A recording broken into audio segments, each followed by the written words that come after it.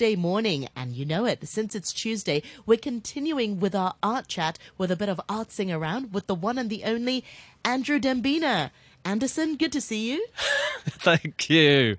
Very nice to see you. You kind of sideswiped me there with that name. I know, I can't believe I've never used that name for you before. We just like to, keep things fresh, and the listeners might think, it's another person. Yeah, you've got another guest presenter or contributor. Yeah. Absolutely. Right, so let's continue with this art theme. I'm learning so much from you throughout the weeks. What have you got for us this morning? We are going to zoom right up the timeline now because we've been talking about things that have been very ancient before. If you've missed it, listeners, you on the edge of your seats waiting to hear what we had to say about cave paintings, ancient Greek and Roman art.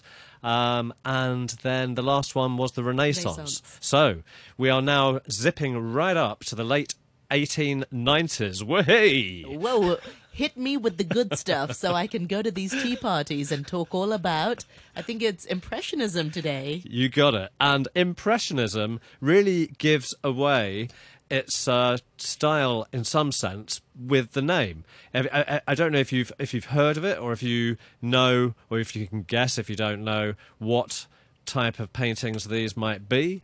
It's all paintings, by the way, with some art that we've spoken about so far. Not really sculpture. Oh, okay. No, it's always paintings, and it is giving a feeling, an atmospheric look, so you don't confuse this with photorealism, where things are, that is a term where things are, really pretty much like you might be able to get on a camera if things were set up properly with good lighting, etc. And right now, Noreen and I are having a look at a painting by Claude Monet.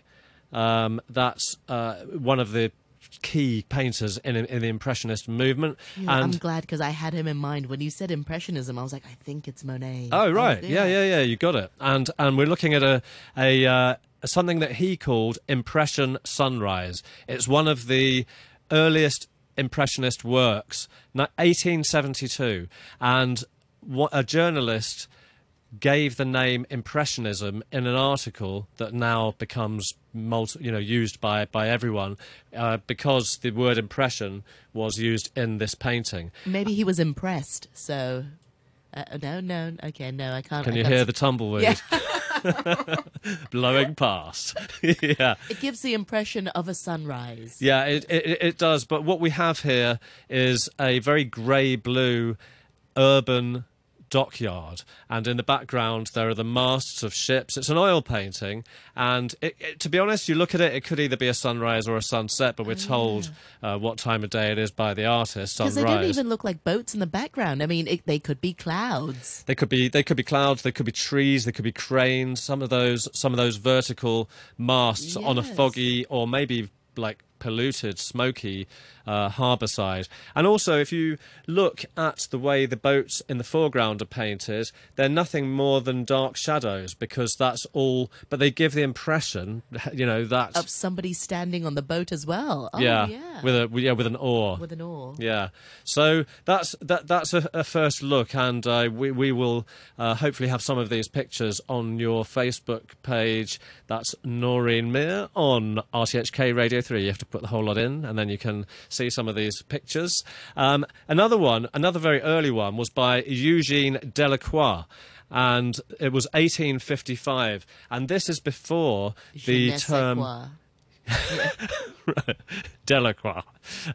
He was a precursor to Impressionism. To me, if you look at this painting now, it's basically some light in a cloudy sky, and it's on the top of a hillside. And it's a landscape that's painted. It looks like it's painted on the spot, and this is one thing that Impressionists did a lot. They would actually paint what they called it was some normally people landscape. It's rarely of portraits of people. Oh no, there are. We're gonna come on to that as well. There are some. I wanted to start off by showing you a range of effects. We're looking at a third painting, and it's by Turner, the British painter. Yes. He's normally known as JMW Turner. Whenever you see paintings, it's like they never give his name. So if you're wondering what the JMW is, if you've ever seen that, it's Joseph Mallord my lord, William. Interesting. So that's Turner, and in the Tate His painting Gallery, is less blobby because most impressionism, like most of those paintings, You is can more, see yeah, I can see that's more blended. Yeah, it's more blended. Because some of the other ones that we'd looked at previously, you can actually see the brushstrokes, can't That's you? right. So Yes. Brush yeah. strokes. I should use those terms rather than blobby. Well, I mean, I think we like to keep it straight talking, and it's, if you think it looks blobby, there's nothing really wrong with that. And this is another storm scene, and it's actually a snowstorm. And if I didn't read that in the title, I wouldn't have guessed. It basically looks like almost a kaleidoscope of water going around. Pretty scary it looks like a stuff. shipwreck, to be honest. I mean, it Yeah. looks like that ship is going to be doing well not to get wrecked because it looks like a terrible storm that the ship is in the centre of. Exactly. On a canvas, blues, greys. It's almost like Like a the typhoon pictures yeah, that we typhoon see. or a hurricane or something. Yeah, Hurricane, no, hurricane. one of those twisters. Oh, twisters. Yeah. So that is from 1842. Now, he wasn't an impressionist, but he inspired some of the French impressionists to paint in a certain way.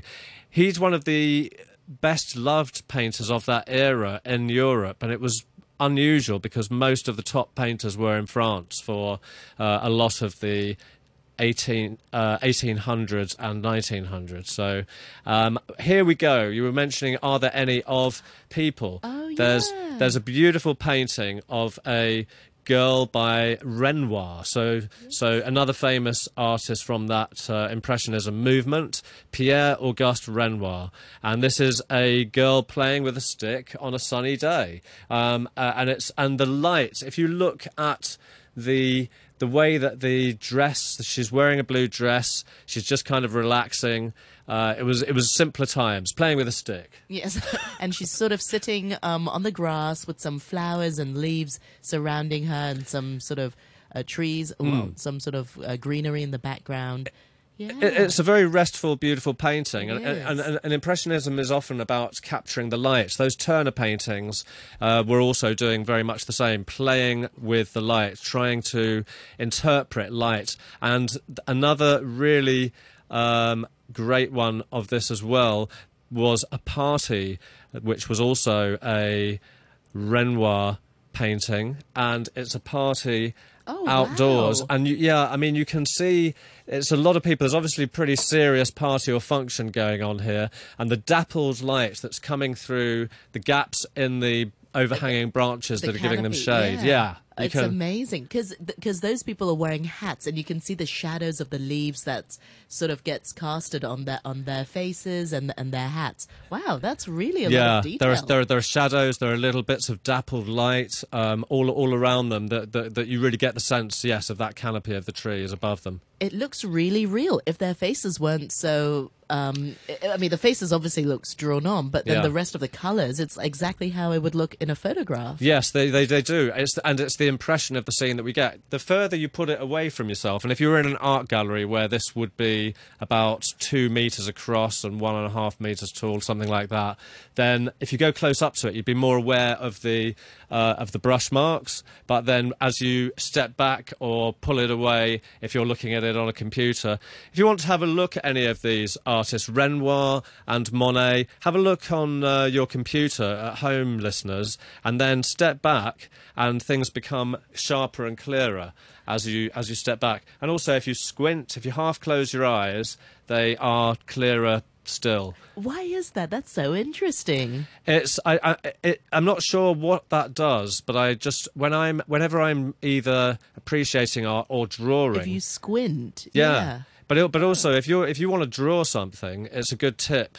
We're going off point a bit here, but to squint, and you can kind of really see the tonal differences more clearly. No wonder I always see I don't always see artists, not like I'm hanging around with these artists, but when they're painting, sometimes they take that brush and then they squint a little bit. Yeah. Yeah. It really defines the different tones, like the very darkest and the highlights. You can suddenly see the breakdown of tones more Interesting. clearly. I just thought they needed glasses. Exactly. It's like, come on, you're doing yourself an They have injury specs, there. yeah. Another really superb painting by Claude Monet is called Woman with Parasol, and that's like a sun umbrella. And this was actually his wife with their son.